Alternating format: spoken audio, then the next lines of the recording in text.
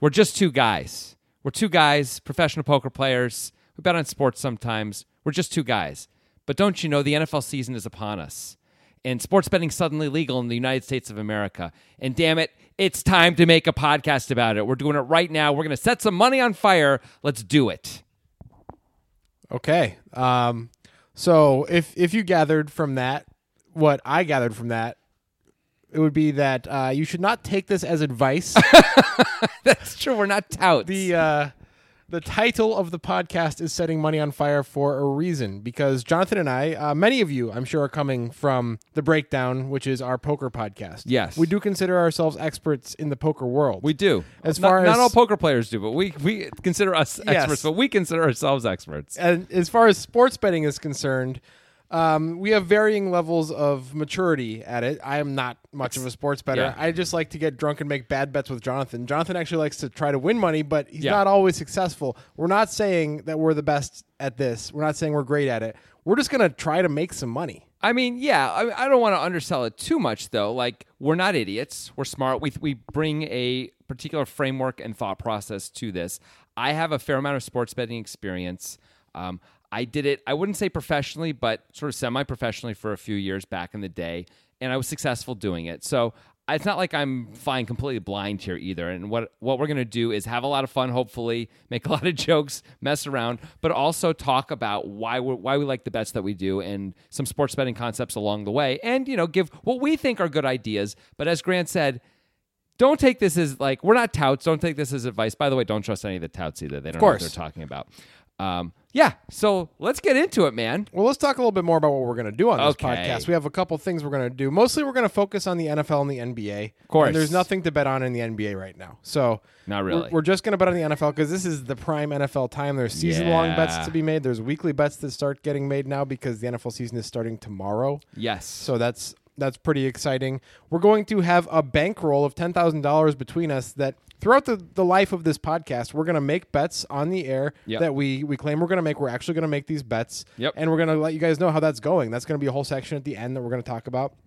We're going to do an NFL Survivor pool together. We're going to see if we can win one of those things. Those are hard to win. I have won one Jonathan of those. Jonathan has won one of those. For like a significant one. There were 2,000 people in it, and I won. So I have some reasonable Survivor pool strategies for sure. And I'm going to spill all those strategies on this show. Yeah, all those gems.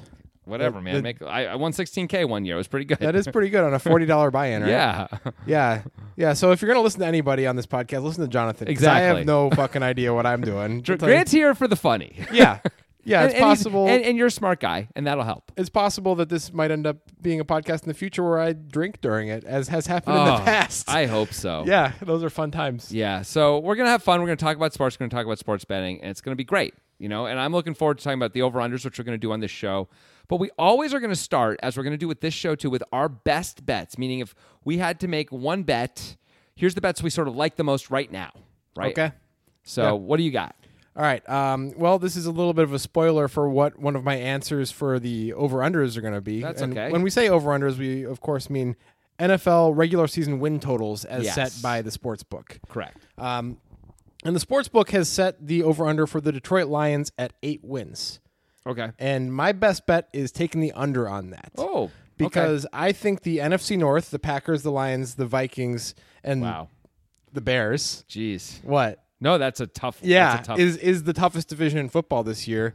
The Bears just added Khalil Mack, making them an actual maybe contender, depending on what their offense. Slow our roll a little bit on the Bears. Contender to get to the playoffs contender. at least. They could at least potentially. They were a contender to win 9 games. The Lions might be the worst team in this division. Yes, is what I'm saying. I agree. And 8 wins is just not going to happen that often because they have to play each of those teams twice. So I think under 8 wins is a great bet on the Lions. Okay, that is pretty reasonable for sure. How many games did the Lions win last year? Do we know? I don't. I should have known that before. We can call that up. It's fine. Did that. I feel like they were pretty good last year, though, weren't they? I think that might have been 2 years ago. Oh, they won like 11 games 2 years ago for sure. Yeah. Anyway, we'll call that up. Let's come up with reasons. Let's talk about the other teams. So the Vikings were awesome last year. Yeah, the Vikings might be the best team in the NFL. Go ahead. They have arguably the second best defense in the NFL, maybe the best defense, depending on your opinion. A lot of people think the Jaguars have the best defense and the Vikings have the second best defense. Yeah. But they just have great players at every position on defense. Xavier Rhodes, Everson Griffin. Burr, the linebacker, is super good. I think it's Aaron Burr. Aaron Burr, yeah. No, he was the vice president back in the day. Burr, the linebacker. Harrison Smith, the free safety. He might be the best free safety in the NFL. So knowledgeable. Yeah, I know stuff. It's pretty cool. The Vikings are really, really good, and they got an upgraded quarterback. They got an upgraded quarterback. That's they the short have Thielen and Diggs coming back. Dalvin Cook, if he stays healthy, looked amazing for the brief time they that missed him almost the entire season. I mean, it's possible year. they're a top 5 team on both sides of the ball. Yeah, they're going to be really, really so good. They're no clearly better than the Lions and are very likely to win both games that they play against each other. There's no doubt the Packers are going to have a winning record. They always do when Aaron Rodgers plays. Yeah, and if Aaron Rodgers stays healthy, I mean, it's going to be between the Vikings and the Packers for the NFC North, unless... Well, no, I was going to say, having said that, by the way, the Packers won 7-9 last year. Well, that's because Aaron Rodgers was not healthy. That is correct. He broke his collarbone, didn't he? He was out for the majority of the season. By the way, the Lions went 9-7 last year, although part of that is that the Bears were terrible. They went 5-11. The Packers went 7-9 with a broken Aaron Jones. Aaron Rodgers. Very unlikely to happen this year. Well, I don't know about very unlikely. He could certainly get hurt. He gets hurt a lot. He could get hurt again. NFL, people get hurt. Right. He could get hurt again. But the Bears are going to be better. Yeah. Trubisky's a year older. They added Khalil Mack, which is going to make their defense very good, almost certainly. I mean, I think that's a big deal. I think the biggest deal is that they fired John Fox. John Fox was an old-school Jeff Fisher mold coach who played the most conservative offense in the history of football. Well, he was doing it with a rookie quarterback. Yeah, but there were other rookie quarterbacks who, like Bill O'Brien, let Deshaun Watson go loose, and look what happened. Deshaun Watson's really good, though. Is it the chicken or the egg, Jonathan? It's the egg. You don't know. Definitely the egg. You ask me, I'm telling you it's the egg. You don't know. In this case, the egg is Trubisky. He let Trubisky throw like 7 passes a game. Yeah, that was a mistake. Too many. Too many passes. No, I like where you're going with this, and I have to say, with the Bears adding Mack, it really does make sense. Before they added Mack, I'd be questioning this bet, but I like it when they add the Bears really strengthen themselves. It's hard because the thing that is when we say over 8 wins or under 8 wins in this case, it means they have to have a winning record for us to lose this bet, which is super sweet. Yeah. Like 8 wins is just a chop. It isn't like the number's in 7.5. It's 8. So that's really good. So you like the bet, huh? Well, there's I don't know yet because I don't know what the price is. Okay, so that matters. Underrated, you get minus 187. Oh, yeah, that's the deal. It's a very brutal price. Yeah, it is. Yeah, that means they have to get there a lot, like almost 2 out of 3 times they have to finish under 8 wins. I still think because we chop at 8, I think we lose so rarely. It's probably a good bet anyway. Like I don't think we lose 38% of the time or whatever it would be that we'd have to, as long as we, like we chop a lot. All right, so this is probably a good time for me to bring up that a lot of people are coming from the Poker Podcast. Yes. Maybe let's explain what minus 187 means, or when we say minus something or plus something, what that means. That's a great idea. Okay. So everything in sports betting is based off $100 increments, right? American sports betting. Yeah, American sports betting. Yeah, because in England, for example, they do decimal odds, which we can explain too, but let's not get into it. So with American sports betting, the idea is always based around $100 increments. So if it's plus, the idea is you bet $100, and then they give you this much more if you were to win. So if it's plus 200, you bet 100. They then give you 200 more on top of your 100. So then you end up with $300 total, right? But you'll profited 200. Yeah. If it's minus, so if it's like minus 187, then you'd have to bet $187 to win 100. Right. Okay, just to give people a sense of it. So if it's minus 200, that means you have to win like 1 out of every 3 times to break even, for example. This is like the short way to think of it. If it's minus 150, you have to win 40% of the time. If it's even money, which things aren't when you're betting sports because there's a VIG, so it's like minus 105 or something like that, minus 110, depending on where you're betting. You have to do like 52, 53% to be able to break even, which is, hard to do. Yep. By the way, to give everyone a sense of sports betting, if you can win like 56% of your sports bets, you're going to be rich. Just to give you a sense of it. But really that's not an easy thing to do. No, almost no one can do it. Yeah. We're going to do it on this show. Of course, that's why it's called setting money on fire. So I like your bet, even though the 180 minus 187 is pretty brutal. That hurts it. If it was 7.5, I wouldn't want to do it. But because it's 8, I think I can get behind it as a bet. Yeah. I like it. All right, here's mine. All right. Mine is not a season-long bet. It's a bet this weekend. Okay. The Pittsburgh Steelers are favored by 3.5 points over the Cleveland Browns in Cleveland. Okay. So here's some things to take into account and to think about with this. Number 1, right now they're not sure if Le'Veon Bell is going to play or not. True, although I would, if we were betting on it, I would bet that he does. Me too. I think he's going to report on Wednesday and end up playing in the game. We're recording on Tuesday. Yes. Everyone thinks that he's going to report on Wednesday. This is what he did last year. It would seem surprising. He's going to be giving up something like $800,000 per game if he doesn't report. I expect him to report. If he doesn't, James Conner is a reasonable backup. Yeah. I don't know if he's great, but he's reasonable. By the way, the players are super into him and are at least talking him up big time in the media. Sometimes they do this with weak players too, I know. But they're saying things like, it's okay if Le'Veon doesn't come back. We feel really good about him. He's totally earned this spot. He's ready. Things like that. They don't need him to be great. They just need him to be okay. I also think running backs are often overrated in terms of the impact they bring, although Le'Veon is possibly the best running back in the league. I think it's likely that he is. Here's some other things, though, about the Browns, which I think are important. Number one, in the last 2 years, they've won one game. They have the same coach somehow. Hugh Jackson. That is another thing I was going to say. The only coach in NFL history to go 1-31 in his first 2 years and retain the job.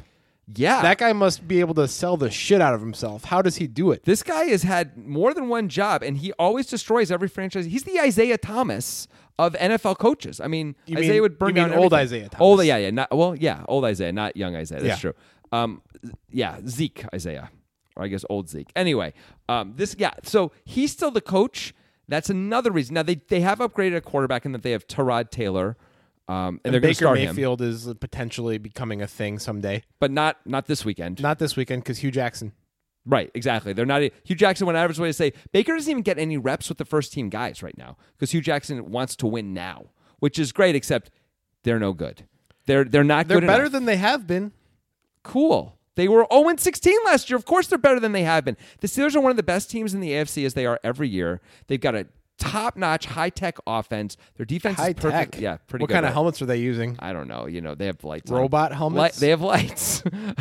Their defense is always at least pretty good. Tomlin knows what he's doing. Tomlin wins every year. They're going to win this game. This year their defense is rated around middle of the pack. That's fine. They're playing the Browns, man. Yeah, the Browns are better now. I think the Browns are getting way too much love. In fact, the Browns, I think, are the most bet-on team out of all the NFL teams for all the long stuff. Maybe it's because of Hard Knocks, maybe not, but that is another reason to bet. That's like I always want to bet against the public. If you listen to this show, guys, you're gonna hear me constantly say this idea: betting against what the public thinks is the profitable way to sports bet. That's how I've made whatever money I've made in sports betting, which is some.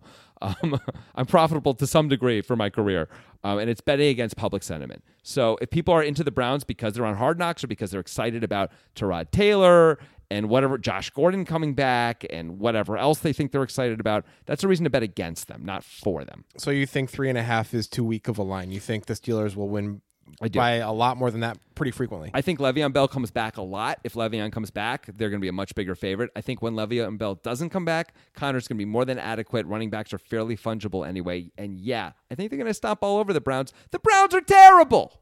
Yeah. So I like it. I don't know if I agree that the Browns are terrible, but I like that the line is set in such a way that it feels like it's accounting for the Le'Veon thing. Yes. And if we just make the assumption that he's likely to be back, which I don't know if that's a fair assumption, but I think it's an easy one to make. Yeah.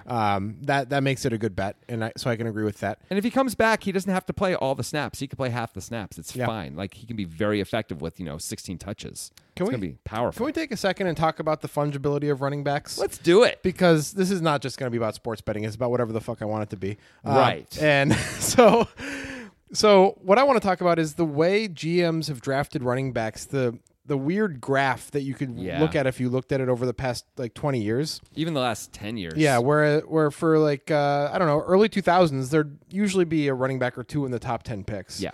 And then for 3 or 4 years, the popular sentiment was that running back was such an extremely fungible position that it wasn't even worth drafting one in the first round. Yeah, I think there were multiple years where there wasn't one drafted in the first round. Or maybe one taken at the end. Like Mark Ingram went 28th overall. I think the Saints traded up to get him. Things like that. What was that guy's name? Trent Richardson was the straw that broke the camel's back on that one when he got drafted 2nd overall. And everybody was like, well, I guess we just can't gauge running back viability that well. Maybe it was his offensive line in college.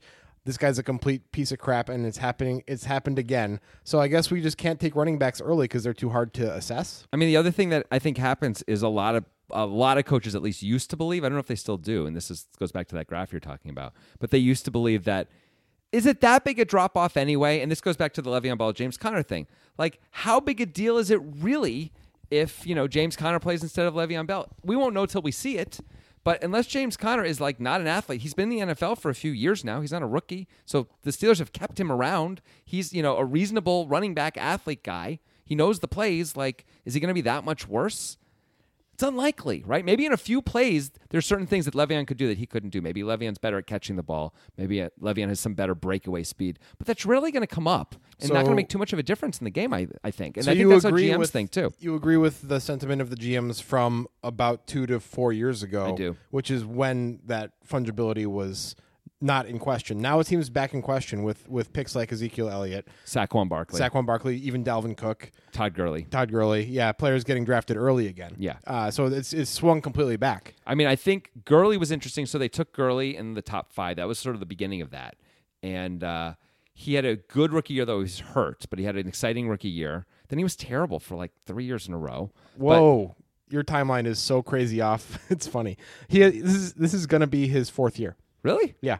Okay, he was terrible for... No, this is not going to be his... No. Good rookie year. I refuse to believe... No, this is going to be his 5th year. It can't be his 4th year. Yep. I refuse to believe it. Go ahead, look it up. I'm looking it up. You keep talking. What year do you think Zeke is in right now? This is Zeke's 3rd year. Yeah.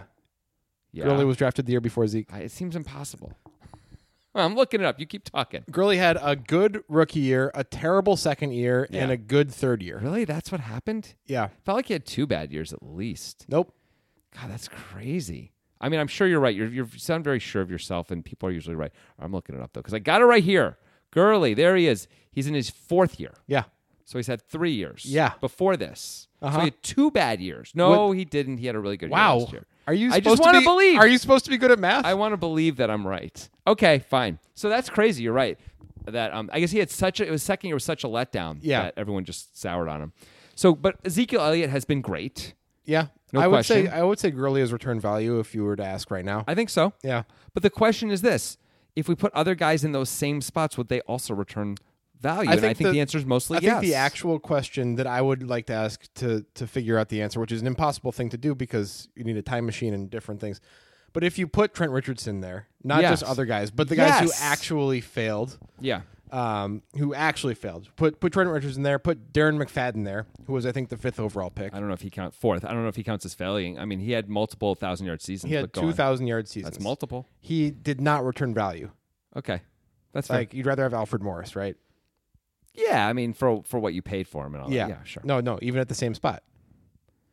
I don't know that you will. Alfred Morris had 1,600 yards his rookie year. Okay, but you're acting as though that's on Alfred Morris instead of on the situation. And this comes back to the same thing. I actually don't think it's about putting the bad players who failed there. I think it's just about putting replacement level players there. Like if I can pick up a guy off the scrap heap like James Conner, who's basically just available, throw him in and have him return 90% of the production that Todd Gurley returns in the same offense and pay him nothing and not have to waste any draft capital on it, that's a better move, right? It depends because maybe if it's you 95%. Which positions do you think are not as fungible? Quarterback, cornerback, left tackle, those things. The guys who rush the passer. Those are the ones that feel like the least fungible to me. Those are the ones that get paid the most? Yeah. So like the NFL, and by the way, like you see running back salaries are just really low, like $4 million a year. Changed now. What? Todd Gurley reset the market on that. That's true. He did. But before Todd Gurley, it was like, you just couldn't, like Mark Ingram, who had a great year, signed a 4-year, $16 million deal with the Saints, after his rookie deal was up. I mean, and that was clearly a reasonable deal for him to sign from his point of view, even though like quarterbacks make 5 to 6 times that now. It's just interesting that the pendulum has swung back. Yes, it's really surprising to me. Because, I think Gurley was the first year where I noticed it, where I was like, wow, there are multiple, because Melvin Gordon was also drafted in the first round that year. Well, here's the other interesting thing that's happening. So there are teams doing the Saquon Barkley thing and taking running backs in the top 5. Yeah. But then there's a few other teams, and this year it was specific, and this is the beginning of this, so it's just this year. The Patriots and the Seahawks both took running backs at the end of the first round. And they hadn't been doing anything like that for a long time, either team. And I wonder if they're starting to see value in getting these guys, locking them in for like 4 or 5 years at a cheap price for running backs where they're sort of at their max. Like it isn't like a left tackle or a quarterback even where you need a year or two of development. Running backs are pretty much just plug and play. And after the first 4 or 5 years, they're mostly shot. A few of them last into like significantly into their second deal, but most of them don't. Unless you take really good care of them. So it's possible we're going to see this kind of a trend too, where the relatively cheap for late first round, early second round running back becomes a thing. Isn't that what Le'Veon was? He was a second-round pick, like early second-round pick, something like that. Yeah. Yeah, I don't know. I don't know what I believe because in recent years, those early picks seem to have returned value. I mean, if you're the Steelers, this is the real question. Le'Veon wants like $16 million a year. Yeah. Right? For like the next 5 years, let's say. If you're the Steelers, should you pay him? He's awesome, right? I don't know. Every time he touches the ball, we're fantasy football guys, right? Every time he touches the ball, he returns incredible value in fantasy. It's like he always scores like 1.5 points every time he touches the ball. It seems. He scores 1 million touchdowns, catches 1 million passes, always seems to be productive. But what happens if he isn't there? Like, if I was Le'Veon, I might show up on Wednesday because I'd be worried that James Conner's going to play. And what if he plays? What if he's just as good or nearly as good? Well, that could definitely hurt his contract negotiations. These things happen too. Like there was back in the day, the Steelers. This is like 10 years ago. Willie Parker was the 6th-round pick who was just on the team, like in camp. And whoever their main guy was, I can't remember who the guy's name anymore. Was it Jerome Bettis? No, it was a different guy who was their like a clear number one and like big time 1st-round pick fantasy football type guy. He was hurt, and Willie Parker just became the guy and was immediately really good. And now he was the number one, a 1st or 2nd-round fantasy pick from there on out. Like guys just come in and show up and take over, and that's kind of normal, So I don't know. Part of it may be about durability I don't know what to believe. too. Now, I think the GMs are going to keep drafting running backs early until we see another streak of bad results. It's going to happen. Well, recently it's been all good. For basically all the early first-rounders have worked out since Gurley. I mean, putting Ezekiel Elliott behind the best offensive line in football makes it pretty easy, right? For that to be successful. Let's for a second forget about all of the situational stuff and just ask, because there's situational stuff that goes with the failures too. Sure, there is. Just ask, have there been any failures since the Gurley pick in the early first round? Not that I'm aware of. I mean, there's still like stuff that's out to the jury. Like Dalvin Cook, we're not sure yet because he hasn't played that much. He got hurt, but he looked amazing. Christian McCaffrey, I guess we're not entirely sure yet, but Definitely people not. are pretty high on Christian McCaffrey. But he's not yet a success. Yeah. But he could be one. I mean, Saquon Barkley. If Saquon Barkley ends up everyone is talking him up like he is. I mean, he's going like 6th overall in fantasy drafts, regularly, and which to me is crazy. But I mean, a lot of the math guys love him based on his college numbers and think he's going to blow up the NFL. So we'll see. If he hits, then they're going to keep drafting him early. Yeah, because that'll be like a really good streak of. But here's the other thing that happens a lot, and this is another reason not to spend there's 2 main reasons not to spend top 5 draft capital on running backs, besides the fact that they're fungible. Number one, when you do this, you're paying your running back at the rate of top running backs from the beginning, and you lose the value when you take a left tackle or a quarterback where you get them at this incredibly cheap price for the first 4 or 5 years. That really matters. Like the Seahawks built a franchise in a dynasty around the fact they didn't have to pay Russell Wilson for like 5 years. Yeah. And you can't do that when you draft Saquon Barkley number 2. You're already paying him as a top running back. He's like the 4th highest paid running back in the league right now. So that's number one. Number 2 is you can have an unbelievable year at running back and your team can suck. That's true. And that is not true at quarterback. It's basically impossible. That's like Barry Sanders' career right there. Right. Like if you're you can easily be the best running back in the league and your team can win 5 games. That absolutely happens. Yeah. But if you're the best quarterback in the league, your team always wins 10 or 11 games. Yeah. You're always a threat to win the Super Bowl. Well, there's no question that quarterback is more valuable than running back. Now you can be the best left tackle in the game, your team can suck too, and you can be the best cornerback in the game, and your team can suck too. So quarterback is the only truly transformative position. Right. But when you're not going to get value from a dollar point of view as well, then it's like tough to draft. I think what happens is Saquon Barkley is going to have a great year. The Giants are going to suck, and people are like, "Is this worth it?" Like, cool. He put up Nintendo numbers. Who cares? Like they were horrible. Like no one cared about stopping him anyway. They were just it just didn't matter. Eli just kept checking down to him. So what? That said, there certainly is an impact by a running back who is better than replacement level. Like Le'Veon Bell certainly increases his team's chance to win. He has to. David some Johnson degree. increases his team's chance but to win. I think it's harder to see than it's the eyeball test can be like a bit of an illusion with these guys. Yeah. So that's with a lot of football stuff. It can just be an illusion. I think quarterbacks are often the easiest, and even then, we forget like how much time the offensive line gives them is such a big part of it. Oh yeah. How good or bad the coverage is in the secondary is such a big part of their success, and we can't see that. Like you're Brady, you have Gronk. No one can cover Gronk. A safety or cornerback is too small. A linebacker is too slow. You always have a guy who's either going to be open or being double teamed, which is going to open someone else up. Makes your life so much easier. And then people say you're the greatest of all time. Hey, let's not talk about the Patriots anymore. This is a sports betting podcast. We haven't talked about that for a while. I know, but not a surprise. That was a fun discussion. Yeah. Fungibility is going to be a section every week. No, it's not. The fungibility section. Do not listen to him. It's a lie. So let's start with our first real segment here. Besides, I guess we did our best bets, but we're gonna pick all of the NFL win total over unders based on the sports book. Just like I had the Lions under 8 wins, I liked that side of things. So we're gonna start talking about every team's win total over Let's under. try not to spend like 10 minutes on each team. Let's go for like at most like 30 to 40 seconds on each team, like just the key stuff. I guess we're not going to do it for everyone, but we're gonna spend. This the can't time be like a 2-hour show. If somebody has a backup free safety with a potentially interesting character trait, I'm gonna spend 3 minutes talking about that character trait. I need to know what his story is. I'm gonna tell the story, whether or not it's true. I'm gonna make up a story. We're doing this in alphabetical order. You ready? Alphabetical order. Yeah. Talk about grade school. Nice. Thanks. Arizona Cardinals. Okay, what's the line? 5.5 wins is the line. 5.5 wins. Okay, so they are bad. They are very bad. They for sure have Sam Bradford at quarterback. He's going to get hurt. Then they have Sam Darnold, who people they don't have Sam Darnold. That's the Jets. Oh, that's the Jets. They have Josh Rosen. That sounds right. Yeah, I get those guys mixed up. Of course you do, because they're white. And so I don't know. I think that's actually a pretty good line. I'll say this. So there's a price, which is something we're going to have to, as sports betting guys now, we're going to set some money on fire. You always have to ask, whoa. Let's not call me a sports betting guy. That's overselling it a bit. Okay. I'm a guy here who's sitting and talking about sports betting. You're right. That was too much. I'm sorry. But as guys who are going to do that thing, you always have to ask, what's the price? Yes. It's important. So in this case, the price is pretty extreme.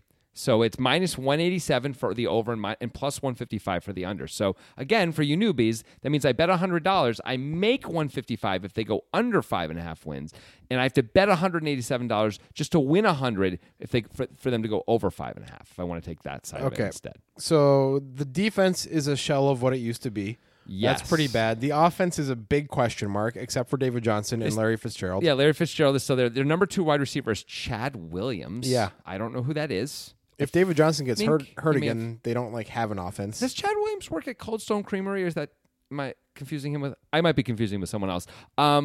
They have a lot of joke. That was a weird. They have a lot of guys named Joe basically on this team. It's just like it's a bit of a trash. Are you racist against Joes? Can you be? I think you've proven that you can. I think you've just proven that you can. Mike Glennon is on this team, by the way. He's basically Joe. He's third. he's third string quarterback there. So what do you like better between over and under here? Well, I like they're big favorite to go under. I like that the under pays better. Sorry, they're big favorite to go over. Favorite to go over 5.5. I like the under. Well, let's think about their division. Okay. Yep. They got the Rams, who are great, the 49ers, who are up and coming, the Seahawks, who are in trouble. The Seahawks on the down and coming. That's it. Is down and coming a thing? Yes, I think it's down and coming. Do people say that? Oh, lots of people. Okay. I say it. I think I like the under. If the Seahawks were good, obviously I would like the under a lot more. Yeah, of course. I think they're likely to lose both games against the Rams, and probably pretty likely to lose both games against the Niners. I mean, at best they're going to win 2 games against those 3 other teams most of the time, right? Yeah. I'd be surprised if they win 3 games. So I like the under also. 5.5 is pretty good. We're getting a price at plus 155. It's going to be a 4-hour podcast. That often. I know it's going to be brutal. Well, maybe we'll chop it into multiple. No, you're going to love it. We're going to talk. We're just going to go forever. All right. Well, let's continue on. I might get into the beer later. We'll find out. That's exciting. Okay, continuing on. The Atlanta Falcons, who went to the Super Bowl just a scant year ago, should have won it. This close to winning. They really should. The number is 9 wins for the Atlanta Falcons. 9 wins. 9 W's. All right. So Matt Ryan. Yep. I'll tell you what their main guys: Matt Ryan, Devonta Freeman, and Tevin Coleman. They of course have Julio Jones, Mohamed Sanu are their 2 main receivers. Calvin Ridley is their rookie, who's their WR3. People are high on him. Yep. Jake Matthews, the top 5 pick, is their left tackle. Yeah, he's a great player. Alex Mack is now playing center for them, and he's a very, very good center as well.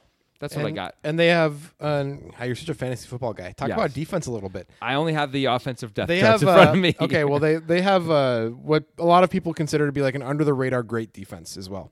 So like people think they might be one of the best defenses in the league. Well, that explains why we're at 9 wins for them then, right? I mean, I feel like that's what are the prices here? Because Actually, I'm leaning towards over right now. Over is the favorite. Yeah. Minus 153 for over 9 wins and plus 128 for under 9 wins. The only thing that gives me pause, because to me they're like they're not as good as the Vikings, but you know how we were talking about the Vikings being really good on both sides of the ball. Yeah. So are the Falcons. So they're one of those teams that are potential Super Bowl contenders. The problem is their division. It's a difficult division. Is it? I don't know. The Saints. The Bucks are going to be Okay, bad. the Bucks are they're going to walk over the Bucks, but the Saints and the Panthers are both I'm not sure how good the tough. Panthers are. I think the Panthers are going to be tough opponents. The Saints are good for sure. They got that all those young rookies who played so well last year. Good defense now too. Breeze is still great. Yeah. They got Kamara, who is sort of an offensive productivity machine, it seems. And Ingram And Ingram. after week 4. Yes, that's right. I don't know. They added Cam Meredith. I don't know if that matters. They built their offensive lineup so they have a better running game, and we saw that last year as both those guys just dominated on the ground. So what I think the Saints are going to be really good. I'm really not sure at all about the Panthers, and I know the Bucks are going to be terrible. Yeah, Winston's not going to play at least the first 3 games. So I guess the Saints are the only thing that gives me pause. I think I like the over even with the price. You got to win 10 games to get paid. I like it. I like the over. I think I like the over also, Yeah. ultimately, even with the price, but it's close. I think most of the time they're going to win about 9 games, and you're not going to get paid, is my guess. But you're not going to lose money either, so that's something. All right, let's do another one. You ready? Yep. Oh, your favorite, the Baltimore Ravens. Why is that my favorite? Because you love people in Baltimore. I've never been to Baltimore. You're also a big fan I've of never birds. met anybody from Baltimore. You love birds. I've never even seen a TV show with an actor from That's Baltimore a lie. in it. You ever see The Wire? No.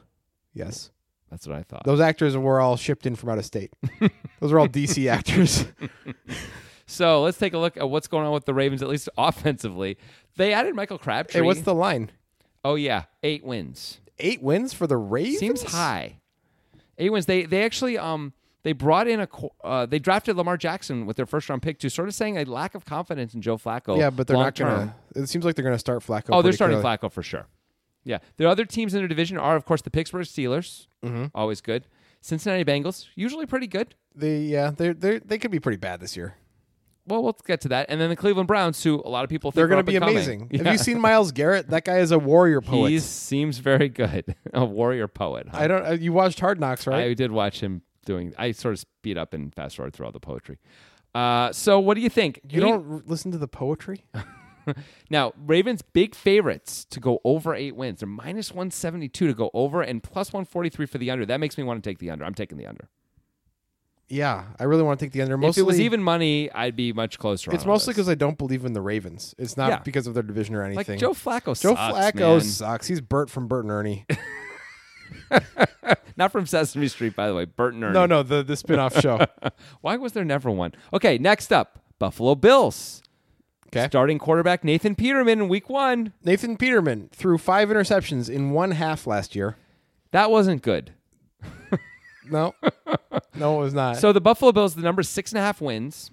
6.5. They're huge favorites to go under 6.5. Yeah, that makes sense. Minus 304 to hit the under. Wow. And plus 244 for the over 6.5. Meaning no one thinks they're going to get over 6.5. Their wins. division is what, the Patriots, The Dolphins? Jets, and the Dolphins. Okay, so the Jets they're probably going to win at least one game against the Jets. Yeah, sure. The Dolphins aren't really great either. They're okay at best. When the Patriots are going to win both games. both times. Yeah. I mean, I guess at these prices, I don't like either bet very much. I'm not a fan. Like, I don't like betting minus 304 on under 6.5 wins for Buffalo. Let's take the over and root for the underdog. Sounds great. Let's Moving go on. Buffalo. You know that movie Bruce Almighty?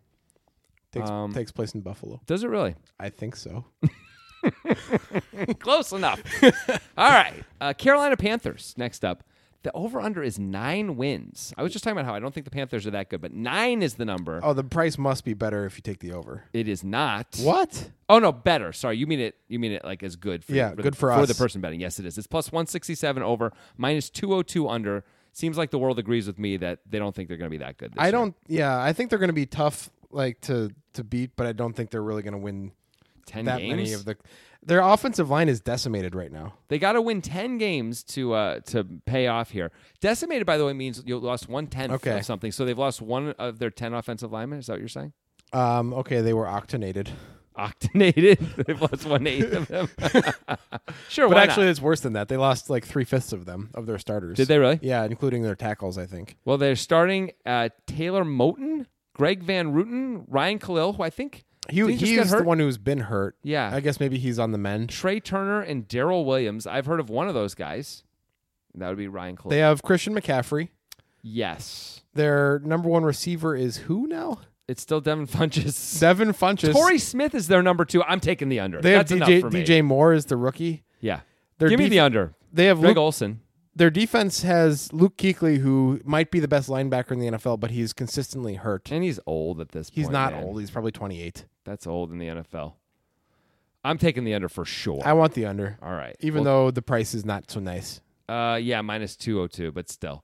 Okay, here we go. Chicago Bears. Over. 6.5 wins. Over. Minus 181 over, plus 151 under. We already talked about this. No, we didn't. We talked about the Lions. The reason I'm saying over is because I'm from Chicago. I'm a Bears fan. Yes. But I also don't know if I want to take the over. Yeah, I don't think I want to take like we the were over. saying when I was talking about the Lions bet, the NFC North, I think, is a favorite to be the toughest division in football this year. Yeah. I mean, the Bears are part of that because they are going to be tough to beat. Trubisky could be good. Yeah. But also he could suck. Right. I mean, they have a lot of that on offense. If Trubisky sucks half the time, the half of the time that he sucks, they ain't getting to 7 wins. So yeah.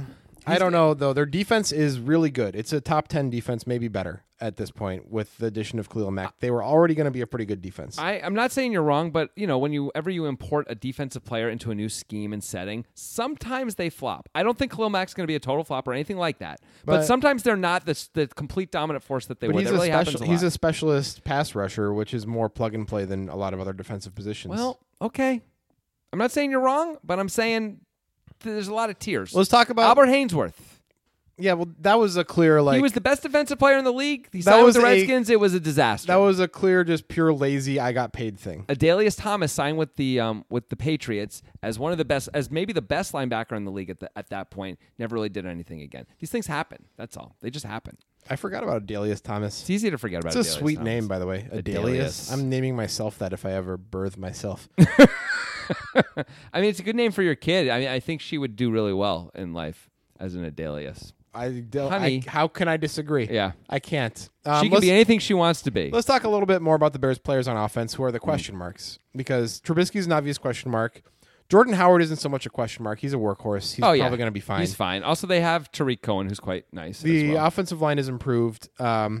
Trey Burton at tight end is an upgrade over what they've had in the past. Sure. He's a reasonable starting tight end. Okay. Allen Robinson is probably the biggest question mark on the team. Their whole receiving core right now is full of maybe. Taylor Gabriel is a significantly better than average slot receiver, but that's significantly better than average. I think you are for a slot receiver. I think so. Come on. He's the greatest. You're ridiculous. Allen Robinson is the question. If he can have a year like he had 2 or whatever it was 3 years ago, then they're in business. Absolutely. They got Anthony Miller, the rookie receiver. Yeah. He's probably better than Julio Jones. Moving on. I'm taking the over. Under for the Bears. All right. Wow, we'll do one more right now. Cincinnati Bengals, then we'll get on some other stuff. You're such a hater, man. Yeah, the Bears suck. Cincinnati Bagels, the number 6.5 wins, but they are supreme favorites to go over at minus 201. Plus 166 to go under the 6.5 wins. I'm taking the over, even at minus 201. I don't know. I don't know if I believe in. You got to get to 7 wins, 7 and 9. Andy Dalton always wins at least. I don't games. believe in the Red Rocket. He always, they went to the playoffs the first 4 years he was there. I don't care. They got AJ Green. What's the problem? Joe Mixon's gonna burst out, man. Joe Mixon sucks. Joe Mixon averaged 2 yards per carry. Joe's gonna be mixing up some drinks for He's everyone at the Super Bowl celebration. How could you be defending a guy named Joe right now? We know that you're racist against Joes. I'm not racist against them. I just see Joes. I see them. Some people don't see names. I see names. I have no idea about their defense except for Vontaze Burfict is always getting penalized still on that team? for being dirty. Yeah. I'm not sure if he is or not. What do you think? You want the over with the very bad price or the under with the good price? I want the under with the good price. Right, I'll take I don't believe in the Bengals. Okay. One last one. I know we said we're done. We're going to finish out the C's with the Cleveland Browns. 5.5 wins over minus 169 under plus 141. Well, I know where you want to go. Give me that under, baby. Don't do that accent. That's not your mother. That's an under, baby. It's good, right? I know you think, Austin Powers. I know you think you're doing a thing. Austin Powers, yo. Wow. Yeah, I think it's possible that the under is a good bet simply because of Hard Knocks, like everything getting just pushed. Yeah. So I think I'm automatically going to bet against any team that's on Hard Knocks just because the lines are going to be all wrong. It's a great idea. Honestly, maybe it may be profitable, and I'm just making this up, for the first week of the season, like for that game, for the Hard Knocks team, just to bet against them. Automatically, because they probably have more people betting on them than they should. Right. Smart. I think that's probably... Can we talk a little bit more about Myles Garrett, Warrior Poet? Sure. I mean, that guy is impressive as shit. He actually is super smart. He is really good at football. Mm-hmm. And I have never seen anybody as muscular as that man in my life. Like, really? Yeah, they showed him with his shirt off once in Hard Knocks, and I was like, what the fuck? I only watched the first two episodes. A human can look like that? It's insane. Myles Garrett, he's very effective and good. Yeah. If they were trying to get Khalil Mack, too. If they had added Khalil Mack to that team, I'd like the over. They did lose the 4th overall pick to injury. I don't know if he's out for the season or not. Did they? Yeah, but do you know they had the 1st overall pick 2 years in a row and the 4th overall pick this year? Isn't that crazy? Yeah, but they lost. They lost. Yeah, and one of the first overall picks isn't playing because he's Baker Mayfield. Right. So they're only playing one of those guys. Yeah. Yeah, the 4th overall pick was a cornerback, by the way. Yeah, that sounds right. I don't think he's out for the season. I think he's just out for a little while. Okay. I think.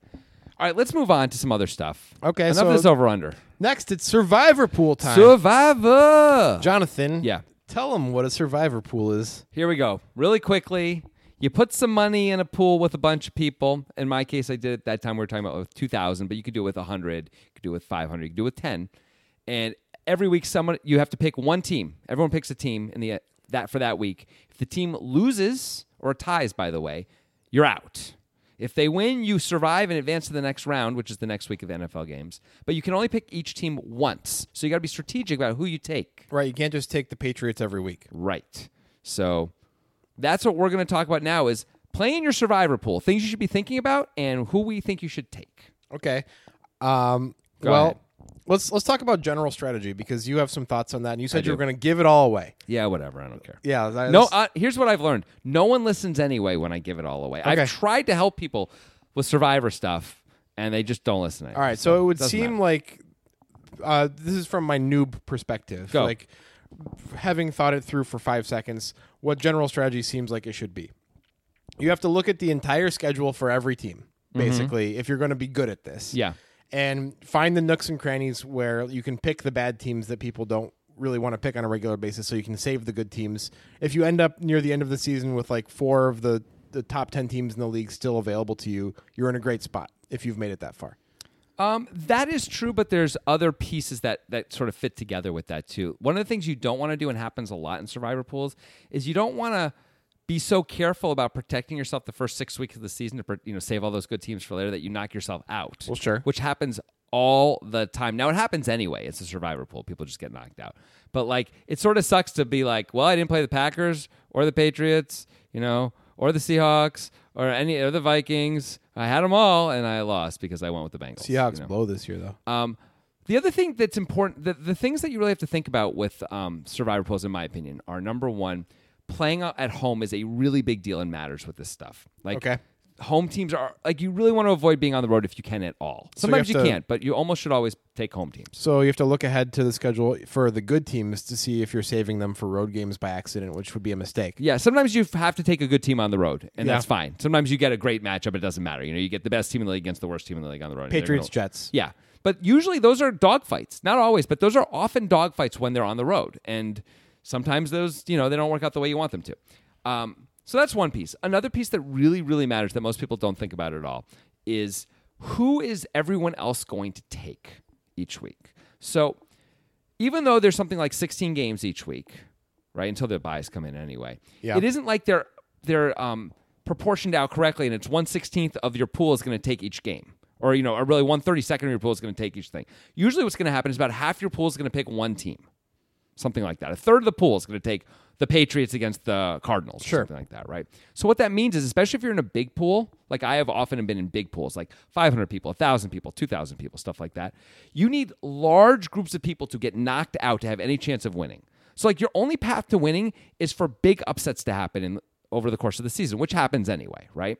So you have to sort of bet on the big upsets. And when you think a large amount of people are going to take a team, avoid taking that team at the same time and hope for the upset. Because when the money line is like the Patriots are like, let's take a look this week. Let me go to the NFL here. I don't know. It's going to take a second to call it up. But like the biggest favorite this week is going to be something like, I don't know, probably minus 14 points or something like that. That's usually what it is. I think I was looking at that earlier, and there's actually not a favorite that big. Oh, really? I think so it's smaller? More like 9.5 is the biggest favorite. Yeah, it looks like 9.5 is the Saints over the Buccaneers. Saints at home over the Buccaneers. Yep, that's currently the one. So now that seems like the Saints are a lock to win, right? Yeah. For all the reasons. Winston isn't playing, so on and so forth. But if you look at the money line, Saints Buccaneers right now is Saints are basically minus 400 to win that game, which means 20% of the time they lose. Yeah. So if you get a bunch of the pool taking the Saints, which will happen in your pool if you're playing a big pool, just don't take the Saints and pray that this is the 20% of the time when they lose, and you lose like 40% of the pool just like that. That's how you win. That's how you win survivor pools. That's how I won my survivor pool. Is you make bets like that, and you need good things to happen, but you always do if you're going to outlast 100 people or 1,000 people. It's a very high variance form of betting. Right. So go ahead. Related to that strategy, which is a gem, Jonathan, thank you. You're welcome. That you're basically rooting for teams to lose rather than rooting for your team to win, especially early on. Yeah. Let's talk about the nuclear option, because that's just such a fun strategic element, little stratagem from survivor pools past. Yeah. So you're better at explaining it than I am. So I mean, this is when you're down to just a few people. Right. So say there's like 9 players left. 9 players left. Now you have to know these players pretty well, which you can by seeing what they've picked before and who's left on their teams. Sometimes it's pretty clear everyone's going to take the same team. It has to be, or else you can't do the nuclear option. So you really need everyone to do it. But let's say, it's a game like this, Saints, and every other game is terrible. There's no good, and when you're near the end of the season, which there would be if there's like 9 players left, there's not too many things left, but maybe the season's worked out in such a way that everyone has the Saints left, and they're a huge favorite, and you see these guys are just picking based on whoever the huge favorite is. So you're like, they're all going to take the Saints. So the nuclear option is to take the team the Saints are playing. Right. And so that team wins, as we saw in this case, like 20% of the time, which means 20% of the time you win the pool, even though you only make up 1/10 of the pool yourself, 10% of the pool. You're crushing the expected value. Yep. Although you lose a lot. Yes, you do. So 80% of the time, you're going to get knocked out. But in theory, 90% of the time, you're going to get knocked out if you just play it normally, right? You play it straight up. You don't have to take the nuclear option. You could do it differently. Take a different game where you're still a favorite and hope the Saints lose anyway. But then you need 2 things to happen, right? You need to win and you need the Saints to lose. In this case, you just need the Saints to lose. It's pretty sweet. My friend Matt Matris has done the nuclear option before. With like 12 people left in a big survivor pool. Man, it must be really tough to pull the trigger on that. I don't know how he did it. I guess I'm taking the Jets to beat the Vikings on the road in week 15 and in the Minnesota. And the Vikings are in a tough battle for NFC North, so they're definitely going to be playing hard. And they're 12-3, whatever. Yeah, I mean, it's like that. And the Jets are 4-6 or 4-9 or whatever. I mean, it's literally like that. And you're like, option. but I'm clicking on this Jets button right now because strategically it makes sense. I'm doing it. I'm clicking the button. But like when you win, when the few times it actually comes through the 20% of the time you win, the entire pool, and the pool is often going to be thousands and thousands of dollars depending on, of course, what pool you're in. Yeah. The other thing you want to be taking into account with Survivor stuff, you're talking about like knowing the whole schedule. So you do often want to plan ahead for like not just this week, but the next few weeks. Yeah. But you have to plan ahead, keeping in mind who everyone else is going to be taking in the future too. So like you can't just say, well, I'm not going to take the Patriots this week. I'm going to take them week 4 because I see they've got a great matchup. I'll save them. But a lot of people are going to do that. So you have to look at that and say, well, I'm not really going to be able to take the Patriots in week 4? Or so many people are going to be taking them? I'm still going to have to take the number 2 team. Who's that? Is that a good matchup? Should I still be planning to take that team in week 4? Or should I do this all differently? These are things you have to think about. Man, it's too much work. It's fun.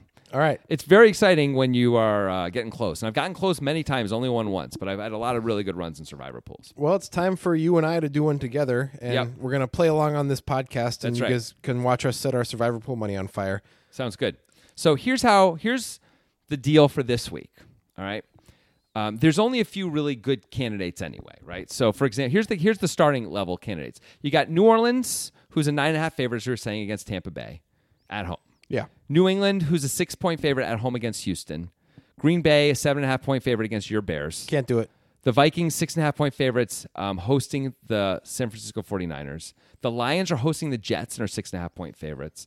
And the Baltimore Ravens are hosting the Buffalo Bills and they're 7-point favorites. Okay, so based on your strategy, it seems to me anybody who is thinking on level 1, the level that I was thinking on when I first made my assessment of how you should do survivor pools, or my initial thought, my 5-second worth of thought, most people are going to either be taking the Ravens or the Lions because they don't necessarily want to use them in the future very much, but they think these are a good shot for them to win. That's actually level 2. Level 1 is, what's the biggest favorite? Let me take that. And in fact, that's the Saints. And what most people are doing, at least on Yahoo, is taking the Saints. Like 30% of Yahoo people in survivor pools are taking the Saints. Well, it's good that level 1 exists because that's a bad idea. Baltimore is number 2 on Yahoo with 17%.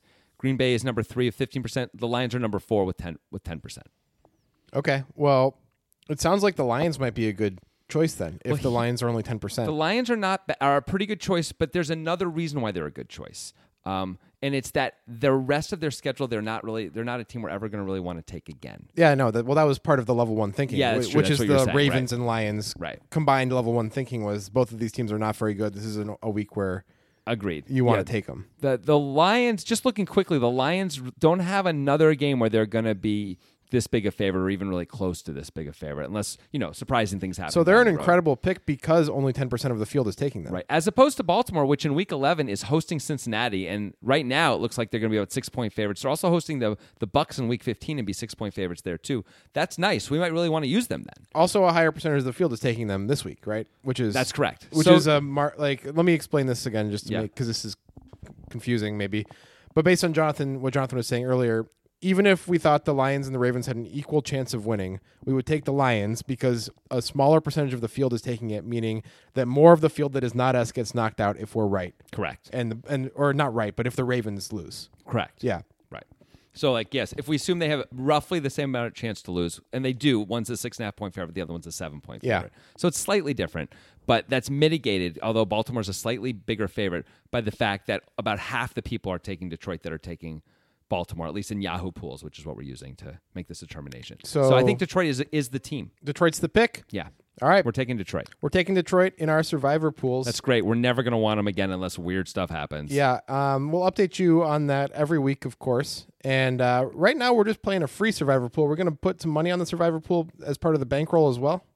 I'm in a survivor pool anyway. I'm going to take Detroit in that survivor pool. But yeah, I guess we will. We'll have to figure that out. Yeah, because this is the podcast survivor pool. Yes. This is like the special one. Its own separate survivor pool. If we win it, all of the listeners get a thank you. Yes, they do. A thank you note. Yeah. Handwritten. Untrue. Especially for the 10,000th listener gets that and Cracker Jack. 10,000 listeners. It only took us like 4.5 years to get to that on our poker podcast. Yeah, this is going to go faster. Okay. So that's the survivor pool thing for this week. All right. Detroit Lions. We're Let's do taking this. the Detroit Lions. They're up against the rookie quarterback starting, Sam Darnold. I love it. Yeah. Let's do this. Rookie quarterbacks suck. It'll be fine. We're going to win this game. Cool. All right. Back to some more NFL over-unders. All right. I think one of the things we learned from so far doing the over-unders is we can't do like 12 in a row. We just get a little too deep into it or something. It's too much. Well, we have to do them all on this podcast because the season's starting. I don't know how we're going to get to all of them. There's so many. Maybe we just have to go quicker. All right, we'll go quicker. All right. So we left with the Cleveland Browns. God, we're just at the D's. Okay, Dallas Cowboys. There were lots of A's, B's, and C's. Yes, there were. The number is 8 wins, -130 over, +109 under. They no longer have Dez Bryant. Jason Garrett's still the coach. They no longer have Jason Witten, which probably doesn't really matter. It matters some. Their offensive line has been injured, which is bad. The Giants are probably better than they were last year, but are not a great team. Yeah. The Eagles are going to be really good this year. The Eagles are very good. Who's the other team in the division? I don't even remember. Nobody? It's definitely someone. Some joke. That's mean. It's I got it right here. It's coming up. Wow, the internet's so slow right now. It's not coming up. Okay, the answer is the Washington team. The team from Washington. Hey, you did it. Yeah, I'm very impressed with myself. They have Alex Smith and Adrian Peterson on that team. They're at least going to be okay. Yeah. They're always pretty good. I like the under. Okay. I like the under too. Jerry Jones, fire everyone. Yeah. All right, cool. Moving on. Denver Broncos. Ooh, they just got the first-round pick Paxton Lynch. Yeah, well, he was... Case Keenum's the quarterback now. See, that's an example of why you can't take a quarterback in the first round, Jonathan. You Well, got to take a running back there. They didn't overpay him. Oh, really? They didn't pay him money for doing nothing? That seems like they overpaid him to me. That's fair. That's legit fair. All right, so the Broncos, the number 7 for the wins, and it's Over is minus 143. Under is plus 120. I'm surprised that the over is minus 143. The Chiefs, Chargers, and Raiders are in the division. I guess the Raiders are going to be horrible. The Raiders are going to be bad. The Chargers are going to be pretty good. No, they're going to be good, yeah. And the Chiefs are good, man. Unless Pat Mahomes sucks. The Chiefs have one of the worst defenses in the NFL this year. But they've been so good the last few years. But their defense was part of that. What happened to their defense? A lot of things, I guess. Okay. But like a lot apparently of random unknown things. Yeah, things that I don't really understand, but people that I think know more about defense than I do say that they're one of the worst defenses in the league. They added Sammy Watkins though. They did add Sammy Watkins. Come on. Spencer Ware's still on the team. I don't know. So what do you think? What do you like here? I like the over. You like the over, really? I think they still have Von Miller. I'm taking the under. You know why? Case Keenum? That's exactly why. Overrated. Huge mistake to sign that guy. He's a backup. All right, we'll see. Yeah, we'll see. All right. You Detroit Lions. We already waited on the Detroit Lions. Yeah. We're taking the under. No, I don't want to make a bet on the Broncos. Okay. Taking the under on the Lions. Green Bay Packers. Regular season wins. The number is 10. Under. The under is minus 123. Over is plus 103. I like the under for the same reasons we were talking about the Lions. Yeah. They have to get to 11 wins for us to get paid. Feels hard to get to. 9 feels more likely. Rodgers gets hurt a fair amount. It feels like every division game for them is going to be tough. Yeah. Yeah, except maybe the Lions. Maybe not the Lions. But I hear you. I agree with you. And they're going to be playing a relatively tough schedule. Oh, no, they went 7-9, actually. Their schedule won't be too bad. Houston Texans. 8.5 is the number. Minus 143 over, plus 120 under. They got Deshaun Watson. This is so predicated on if he stays healthy or not. Well, right now he's healthy. That's what we know. And also J.J. Watt's health. He's a huge game changer. They're both healthy right now. So I think we have to assume they're healthy. Right? That means I like the over. Me too. I mean, they have a lot of talent on that team. It's not just J.J. Watt and Deshaun Watson. I mean, Lamar Miller is not amazing, but he's fine. Will Fuller, if he stays healthy, is a really good deep threat, along with DeAndre Hopkins, who might be the best possession receiver in the NFL. He's quite good. Their defense is always great. Yeah, I mean, if they have a healthy defense with J.J. Watt and who's the dummy who was the number 1 overall pick, Jadeveon Clowney. Oh yeah. I only call him the dummy because in the Hard Knocks for Houston, they had a little clip where Bill O'Brien was talking to his staff, and he's like, "Yeah, Clowney's a little bit," and then he knocked on his own head as if to say, like, there's nothing inside his head, like hollow. Yeah, yeah. The Colts, Jaguars, and Titans are in their division. That feels like one of the easier divisions. Jaguars are tough. Jaguars were tough last year. Are the Jaguars tough? Blake Bortles is a quarterback. Let's not go crazy. People think they have the best defense in the NFL. Would you rather have the Jags or the Houston Texans? I mean, I'll take Texans Houston. I'll way take Houston. better. Yeah, me too. I'm just saying it's not a complete cakewalk division. I mean, as divisions go, it may be the easiest division in the league. If Houston and Jacksonville are both good, it's not that easy. For the Colts, right? But we're looking from the Houston point of view. I'm saying Houston's good. I'm saying the Colts may struggle because this is Lux hasn't played for a year and a half. Jacksonville, I think, overachieved last year, and Tennessee's just Tennessee. Give me a break. No, sorry, Tennessee fans. So I like the over for Houston here. What do you think? I like the over. Minus 143 over 8.5. Lock it up. Hey, here's the Indianapolis Colts. 6.5 wins. Ooh, 6.5 is kind of tasty. But the over is minus 195. The under is plus 162. Ooh, that's tough. Yeah. This is a tough one. I guess I have to take the over. Wait. They're playing against the Texans and the Jaguars. Yeah. For them, it might be a tough division. What if Luck isn't really back? Yeah, what if Luck isn't really Give back? me the under at plus 162. Their defense is horrible. I'll take the under. Yeah, let's go with the under on that. By the way, when we're doing these over-unders, these are just our thoughts. We're not actually making these bets as part of our bankroll bet. Correct. Just to be clear. We'll let you know when we get to the bankroll section, we'll tell you. Yeah.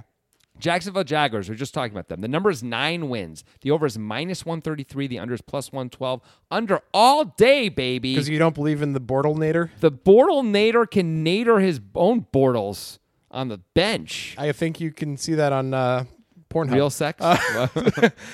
So here's the thing about Blake Bortles that we've talked about on a previous iteration of this podcast. He looks exactly like Pete Sampras. He does. And that guy was really good at tennis. But he's not good at football. How do you know? Did he ever play quarterback in the NFL? How'd he do? He failed. Did LeBron James ever play tight end in the NFL? I bet he would have been good at it. You bet, but you don't know. I bet. Also, LeBron James is still playing basketball. So? What's your point? I made it sound like that was the reason, though, the way I said it. I like the under for sure. You like under 9 on Jacksonville? Yeah, what do you think? I guess if I'm taking the over on Houston, I got to take the under on Jacksonville. There you go. Kansas City Chiefs. This is the team. always good, but you said their defense is no longer anything but in tatters. The number is 8 wins. The under is plus 103. The over is minus 123. I'll take the under. Mahomes is going to be a trash fire. Yeah, second-year quarterback, and you say their defense is bad. I'm with you. Chargers over 9 wins. Wow. Minus 165 is the over. That might be the easiest division. Plus 138. Broncos bad. Raiders, Chiefs. Oh, wow. That's the easiest division. All right, let's take the Chargers over 9. Yeah, over. Okay. Rams. See, we're blowing through this now. Rams over 9.5 wins. Minus 178. All right, so they've got plus 148. The Seahawks, who are no longer a big threat. They've got the Niners, who may be a threat. And they've got the Broncos. No, Nope. not the Broncos. That's wrong. Definitely not the Broncos. Who's the other team? I can't. Why did I just the forget? Arizona Cardinals, who are horrible. Bad. Oh, so this is why they're gonna feast on the Cardinals and the Seahawks and maybe the 49ers too. Yeah. 49ers could be good. The Rams are another one of those teams, though, where both sides of the ball look pretty good. That said, regression to the mean is a big thing in the NFL, and so everybody's going to be 8-8. Is that what you're saying? They exploded last year in every possible way. I mean, are they really going to do that again? I guess they won 13 games last year. No, everybody's going to be 8-8 because of regression to the mean. So that's just math. You just have to get to 10 wins. I think they're going to get to 10 wins. I'll take the over on the Rams. Okay. Give us the over at the minus 178. Here's a fun one: the Miami Dolphins. Why is it fun? Because Miami has a lot of Cuban food. First of all, plantains are amazing. Second of all, who's starting at running back for the Miami Dolphins? You know what they said? Kenyon Drake, right? No. Frank Gore, they said? No. Who's the third? They said Kenyon Drake or Frank Gore. They just said that today. They released that as their starting running back is this guy or that guy. Who does that and why? Okay, let's not pretend that actually matters for their seasonal over-under win total. It says something about Adam Gase, though, doesn't it? Does it? Doesn't it? No, I don't think so. I think it does. Okay. What's their line? Okay, it's 6.5. The over's minus 121. The they got to play the Patriots twice a year, but they also get to play the Bills twice a year and the Jets. I think I like the over. I think they get at least 3 wins from the Bills and the Jets. Yeah. Right? Yeah. So they just have to win 4 more games the rest of the season. If Tannehill remains healthy, they have at least a reasonable offense. It's not awesome, but it's reasonable. I think they also have a reasonable defense. Kenyon Drake, actually, I think is probably going to be pretty good. They have Cameron Wake, who's a great edge rusher. Is he still good? I think so. Maybe. All right. You talk me into it. Give us the over at minus 121. Do they have Brent Grimes, or is he somewhere else now? I have no idea. Okay, cool. Minnesota Vikings. What is it? Is it 17? Is that the line? 17 wins. Yeah. The over is minus 150. The number's 10, actually. That's the biggest one we've seen so far. Packers also were 10. Well, so it's ties with the biggest one we've seen so far. So I guess the question is, do we believe that the Vikings are better than the Packers? Because we said under for the Packers because of the same reasons we might say under for the Vikings. We do believe I believe the Vikings are better than the Packers for sure. I certainly do as well. They got better, right? Yeah. They were good. They won 13 games last year and got better. Yeah. So, yes, I think they're better. Minus 10 wins is minus 153. The under is plus 128. I guess I got to take the over. Yeah. Even though you got to get to 11 wins. It's hard, man. We're taking the under on all the other teams in that division. It would be irresponsible not to take the over on the Vikings. It's hard to argue that. All right. Here's the team with, I think, the highest over-under out of everyone. Great. It's the Tom Brady-led New England Patriots, the greatest of all time. Yeah. 11 wins. The over is minus 132 anyway, because the Patriots always get more than 11 wins. I mean, that division is so easy for them. Yep. That's a big reason. Yeah. Nathan Peterman is the starting quarterback of one team. Sam Darnold is the starting quarterback of another team. And an injured Ryan Tannehill is the third guy. Yeah, I got to take the over. Of course it's the over. It's always the over. Any other division, I take the under 11. But Whatever, the line would be different, obviously. It's always the over. Would you take the over 11 for the Patriots if they were in the NFC North instead of the Lions? It's always the over with Tom Brady and the Patriots. They always win 11 games. Actually, they always win 12 games or 13. It's crazy. It's because it's easy. Because they're so good. So you don't think the division being they're horrible? They're so good. I just don't think we can make it through all these over-unders, man. There's so many more to go. There's like 10 more. We can do it. Keep going. All right. We're going to go fast. Saints. The number is 9 wins. The over is a pretty big minus 226, though. The under is plus 186. Give me the under. Because of the numbers? Yeah, like the price. It's just because of the price. If it was anything close to even money, I'd like the over. They're a pretty good team, though, man. They are, but they got to get to 10 wins. And, Drew Brees is getting older, man. Yeah, but he's always getting older. I'm getting older. They waxed last season. I think they're going to wane this season. Bruce Wayne, that is. Wow, you're just trying too hard with these puns. I don't think so. I think I'm trying just hard enough. Or no, I think it's a different thing. You're not trying hard enough. You're See, trying. You don't even know. No. Let me explain what the problem is. You're trying to make a pun, I did. but you are not trying hard enough to make a good one. But did you like the wax and wane thing by itself? That was No. pretty good. They waxed and now they're going to wane. That's pretty strong. I didn't. And then Bruce Wayne. For no reason other than it's also He's Wayne. Batman. Uh-huh. Yeah. Just like Drew Brees. Christian Bale. Oh. Christian Bale was Batman, dude. Drew Brees never played Batman. That's Someday. dumb Someday. thing to say. All right. I'll New York, take- so what do you like? Over or under? I like 9 the wins. over, actually. Minus 226. You still like it, huh? I'll take the over. All right. New York Giants. Saquon Barkley. Over 7. Under 7. Over is minus 150. Under's plus 126. This feels like pretty much a no-brainer to me. Under. Big time under. Anytime there's a really popular team like from New York, take the thing that the public isn't going to take. Too many New Yorkers are going to bet the over just because. New York Jets regular season wins. Over, the number is 6. Over is plus 126. Under is minus 150. I want to take the under real bad. I'm taking the under. Give me the under. They got a rookie quarterback. Yeah. They got to go 7-9 for us to lose money. You got to take the under. Yeah, you take the under. Oakland Raiders. Under. Under. The number's 8, but it's minus 190. It's a clear under. Oh, God, yeah. I mean, they're going to win like 4 games, right? Maybe not even that many. Let's they may talk- win 2 games. Why, though? Because they traded away Khalil Mack, Yeah. and they got nothing of present value. It's only future value. That is a big part of it. Yeah. So that's definitely a big part of it. The rest of their defense is not so good anymore. They don't have Martavis Bryant. They don't have Michael Crabtree. Jordy Nelson is 68 years old. This is just not a team that... I mean, if Jordy Nelson still really had a lot in him, the Packers would have kept him, right? Or I mean, come on. Derek Carr has perpetual eye makeup John on. Gruden is a disaster waiting to happen. This is not going to end John well. Gruden has the haircut of an 11-year-old. He has a 10-year contract. This is crazy. And a 10-year-old's haircut.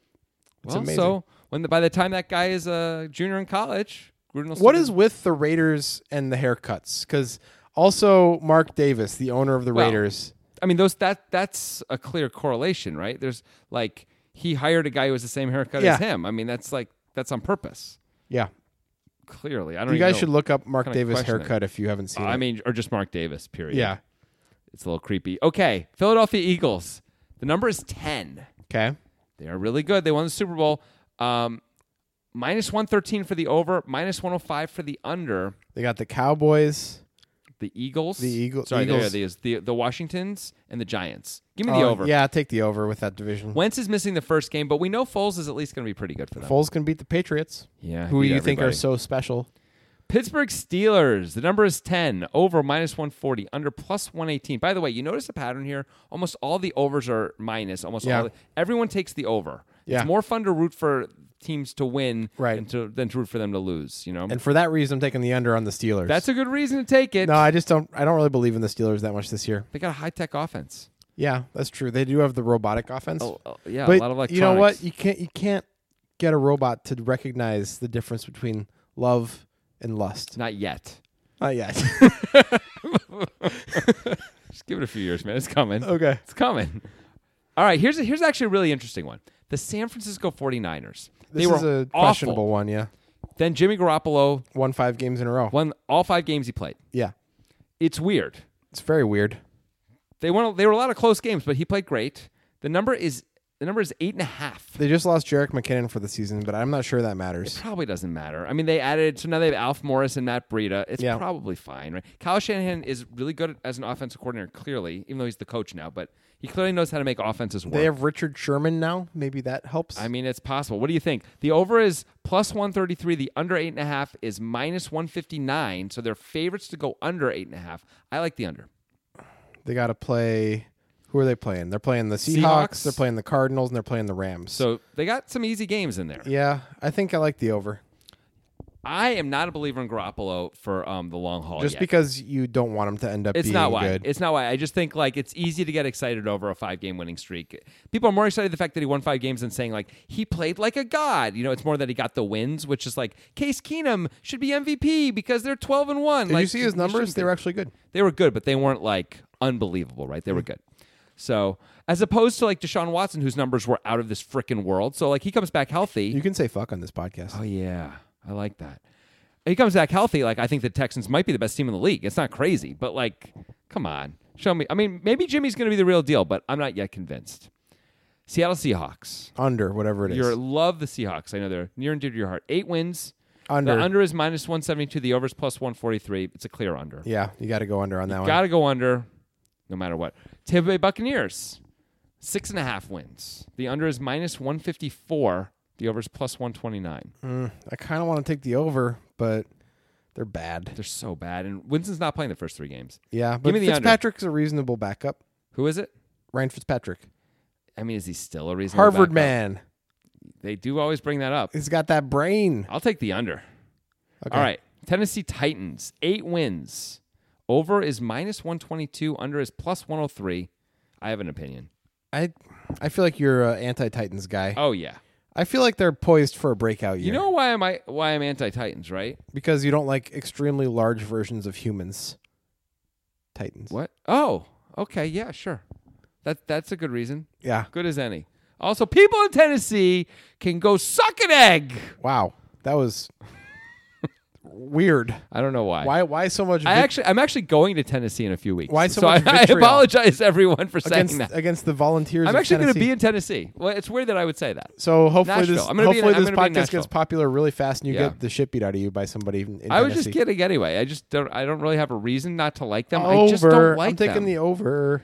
I mean, who else is in that division? It's Houston. Oh, this is what we're talking about. Houston and Jacksonville and Indianapolis. They could be the worst team in that division if Andrew could Luck be. is back. I want the over anyway. Okay. I believe. I'll take the under on that. Finally, the Washington 7 wins is the number. Over is minus 126. Under is plus 106. I like the over.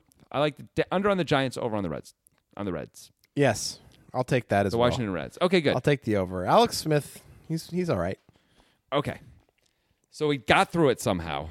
It Yeah. took like 3 hours, but we got through the over-unders. We're only an hour 10 into this thing, man. Oh, good. We got another 2 hours left in this podcast. So now we're going to talk about we're going to sort of kick around some actual bets we're going to make with our 10K bankroll here. Yeah, and we haven't even really discussed this outside of the podcast. No. But like, what percentage of the bankroll are we going to use for each of these bets? We should be betting something like 2.5%, I would think, something like $250 If bets. there's a bet we really like, we might want to bet more Absolutely. than that. No, Yeah. but the unit could be $200 actually do. Like $200 units is pretty So reasonable. this is the real bankroll bet discussion. This is a real bankroll we're really going to have. You're going to follow along each week, see how we're doing. Watch us, as the podcast is saying, light money on fire. It's going to be fun. So I mean, I still really like my Steelers minus 3.5 at Cleveland as that was my best bet. So obviously I feel pretty good about that. All I right. don't know if you agree or not. We can do that bet. You've convinced me on that one. Cool. All right. Go ahead. We'll put the 250 on that. Yep. All right. 1 unit. I think 1 unit's fine. All right. So $250 equals 1 unit. Yep. Out of the bankroll. So we're putting 250 on the Steelers to beat the spread. Yes, 3.5. 3.5. Okay. Put it on the board. It's there. It's on the board. We're going to bet this right after this podcast ends, I Yeah. guess. All right. I want the Lions under on the season. Yeah, you talked me into that one. Yeah. Now, The obviously, prices are our great. payout's not going to be amazing at the minus 187. So we're only going to do 1 unit on this. We don't love just this 1 bet. unit. That's fine. So another 250 on the Lions Good. at under 8 wins. I got a weird one for you. Okay. Get ready. I can't. Jets to win the AFC East. What is the line on that? 16-1. Wow. Yeah. Like 16-1. I don't know if I can get behind it, man. It's hard. This is what you need to happen for the Jets to win. You need Brady to get injured. And then other things to happen. Then you need other things to happen too. But Brady getting injured means it's possible, right? Without Brady getting injured, there's basically no chance. But Brady gets injured a lot more than 1 every 16 times. Yeah, they I run guess the if the season. Patriots are hobbled in any way, the other teams aren't that good. That's what I was thinking. I'm like, the Bills aren't going to win the division. I guess the Dolphins could, but they could not. I mean, the Patriots the might way win. you just said the Bills aren't going to win the division, you would say that about the Jets if this bet was for the Bills. Of course I would. Yeah. But it's Nathan Peterman. I don't know if I want to put my half of the bet on this thing. I don't know if I do either. I don't know either. This is the idea to kick it around. This is time for discussion, because I think it's this is reasonable real money we're talking about. I don't here, know if it's a Jonathan. good idea to actually bet it, but it's something I saw and I was like, that's sort of interesting. Like 1 out of 16 times. Actually, it's 1 out of 17, right? You have to do it 1 out of 17 times, then we break even. Anything more often than that, we win. Brady gets hurt. I mean, Brady's missed the season twice in his career, I think, right? So And one of those years they were 11-5 with Matt Castle. that's true, but they don't have a good backup anymore. Well, they Brian Hoyer. I mean, Brian Hoyer's Brian okay. Hoyer's a reasonable backup. He's okay. You're right. He's Matt actually, Castle. Actually, they probably win the division with Brian Hoyer. Yeah, this is a bad bet. All right. We're not making that You bet. talked me out of it. Fine. Yeah, so by the way, in this bankroll segment, we're not going to have a set number of bets we're doing every week. No, we're of course not. We're going to do at least one, but we're not going to force ourselves to make bets that we don't like. The whole point of being a successful sports bettor, one of the points is they have to make, they put up all the lines. We get to pick and choose whatever ones we like. So sometimes we may do a lot. Sometimes we may do one or two or three, and that's it. So far we have two. Is there anything else that stands out for you? Yes, and this is previously unmentioned segment of the podcast, but although these are all going to be minus expected value bets for the most part, we're going to do some long shot bets this year because it's just fun. Yeah. Like bets that pay out huge. And one that stood out to me immediately when looking through the sports book was that the chances to be the Associated Press NFL MVP odds show Aaron Donald at, this is the number, plus 20,738. Which translates to about 207 to 1. 207 to 1 for Aaron Donald to win MVP. That's now, pretty good. There's a lot of reasons why this bet is bad, but yes, there are. Here's a reason why it's good. Okay. We bet 1 unit on this. That's a pretty significant payout if we hit that. That's what's fun about the long shot bets. That's true. It's $50,000 if you bet 1 unit on it. Yes. That's So pretty we're strong. gonna put 1 unit to this, right? I haven't agreed on anything yet. All right. I want to talk about both. I want to talk about the cons of this. All right. The cons. Obvious con is defensive players never win MVP. It has happened. It's happened twice in the league history. And how many years is that?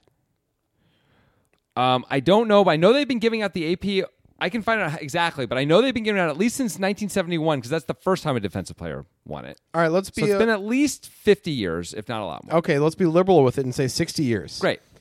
200 to 1. Still, like two out of 60 is pretty good. Right, but now that's just a defensive player, not this defensive No, player. I winning. know. I understand. But You know when the last time a defensive player won? You know how long it's been? Because I do. I don't. It's been 32 years since Okay. a defensive player won. It's been a while.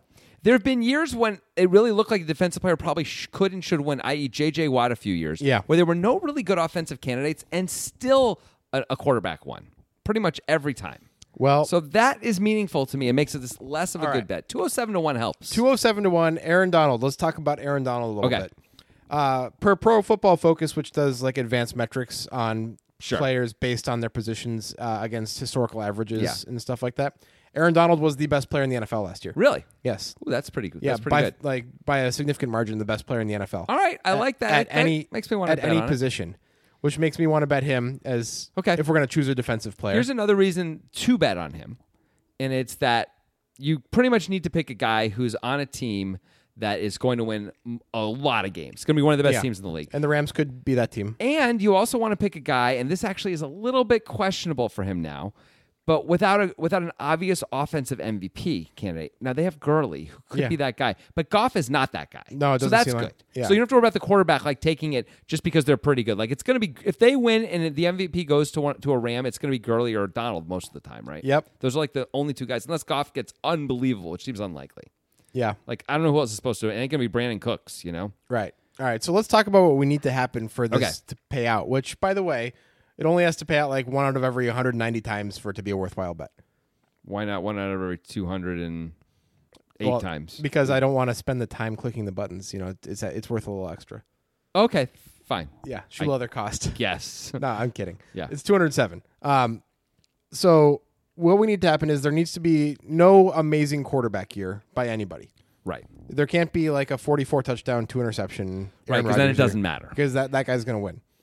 Or anything close to that. It doesn't have to be that good. All right, Just- what is the before we're talking about what Aaron Donald's numbers have to be, what does the best quarterback in the NFL's numbers have to look like for a quarterback not to win MVP? good? 31 touchdowns, maybe 33 touchdowns. Like 6 interceptions. And, I think more like 10 interceptions and not a crazy and 4,200 yards. No, they could be 4,500 yards. That's like good, but here's the thing: if that quarterback's team goes 8-8 or 9-7, they ain't winning. right. If their team is 15-1, they might win. Yeah.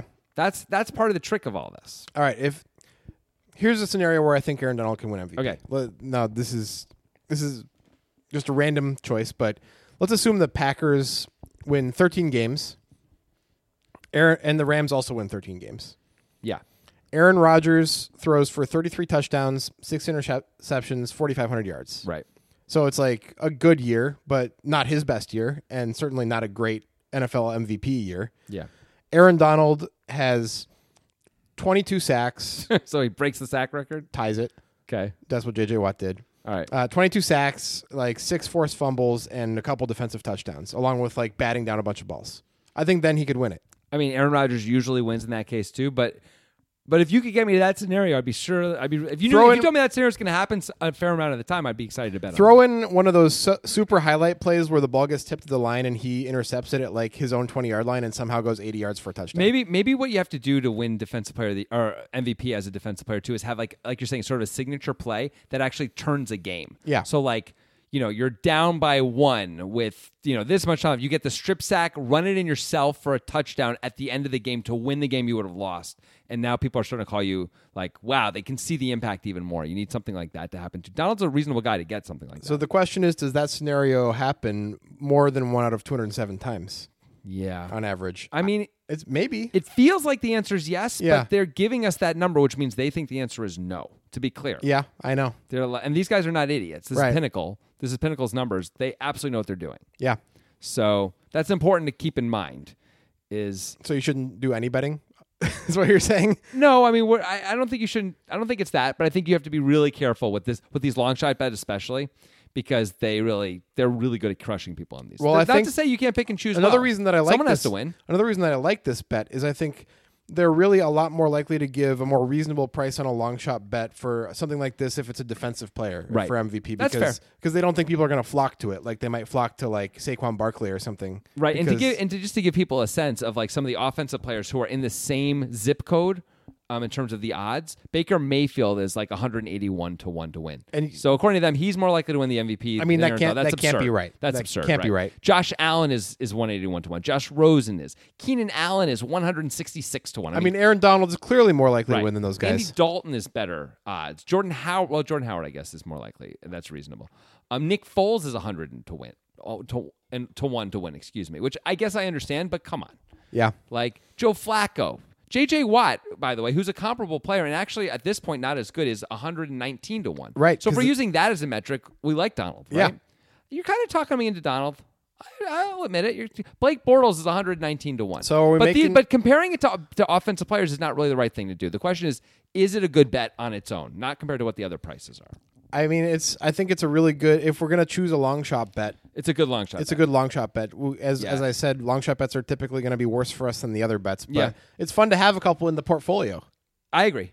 No, I think it's fine to do a serious long shot bet. It would be nice if, like, we're going to need Gurley not to have a monster year and for the Rams to win a lot of games anyway. Yeah. That's part of it because they're going to have to be like, well, it's only like a few teams that can win and we can't give it to Brady again and he hasn't had that good a year and Rodgers and the Packers haven't been that good. You can't give it to Cousins because even the Vikings win, they're not. He hasn't been that Well, great. what if You need Gurley that. has a year like he had 2 years ago when he was bad? Yeah. And the Rams get 13 wins like Right. in the early 2000s Baltimore Ravens style, where like the defense is the real reason. I mean, this is the J.J. Watt thing. Yeah. This is And- exactly the J.J. Watt Yeah. thing. So basically, he has a J.J. Watt year from a couple years ago, and nobody else is a viable candidate. And Yeah, he no, gets to win it. that's definitely the way it happens. Yeah. And he may be the most likely defensive player who does that, and he's on the right team. According to Pro Football Focus, which I haven't like looked deep into their metrics and how they work or anything, but They just watch every play and score them yeah. by eye. So I mean, that's better than just randomly guessing. Yeah, no, it's reasonable. It's thinking he's the best player in the entire league. I mean, that is great. Yeah. Makes me feel better about it. I'm okay, let's do it. We're in. All right. So to recap, the bets that we are making Yes. are Lions under 8 wins for $250, 1 unit, Yes. with a return of like $160 Yeah. if we win. Steelers. Steelers to win by more than 3.5 points in week 1 against the Browns Hell yeah. for the $250. Yep. We are not doing the Jets to win the AFC East No. because that is a bad bet. And we're taking Aaron Donald at 207 to 1 to win the MVP of the NFL this year for $250. Sounds great. Hey, $50K, man, if we hit that. I want it. Yeah, sounds good. I want that money. All right. I guess that's about it for the Yes. first episode How of long was this episode? Grant and Jonathan lighting money on fire by sports betting or whatever the hell we're calling this thing. Yeah. It was only an hour 23. Oh You know, my God, that's nothing. It's nothing. Walk in the park. It's longer than the movie Phone Booth. Hallelujah. Yeah. Anyway, we hope you enjoyed it. We will be back next week to talk about more bets and make more jokes. And so we're going to be coming out on Wednesdays. Is that what it look like? Seems like a good time to come out during the NFL season. At least we might change that up during NBA season once NFL's not around anymore. But at least for now, before like Thursday Night Football and the new NFL week starts, it's good for survivor pools too. Yeah. Okay. Wednesdays it is. Wednesdays it is. Great. All right, guys. We'll see you next week.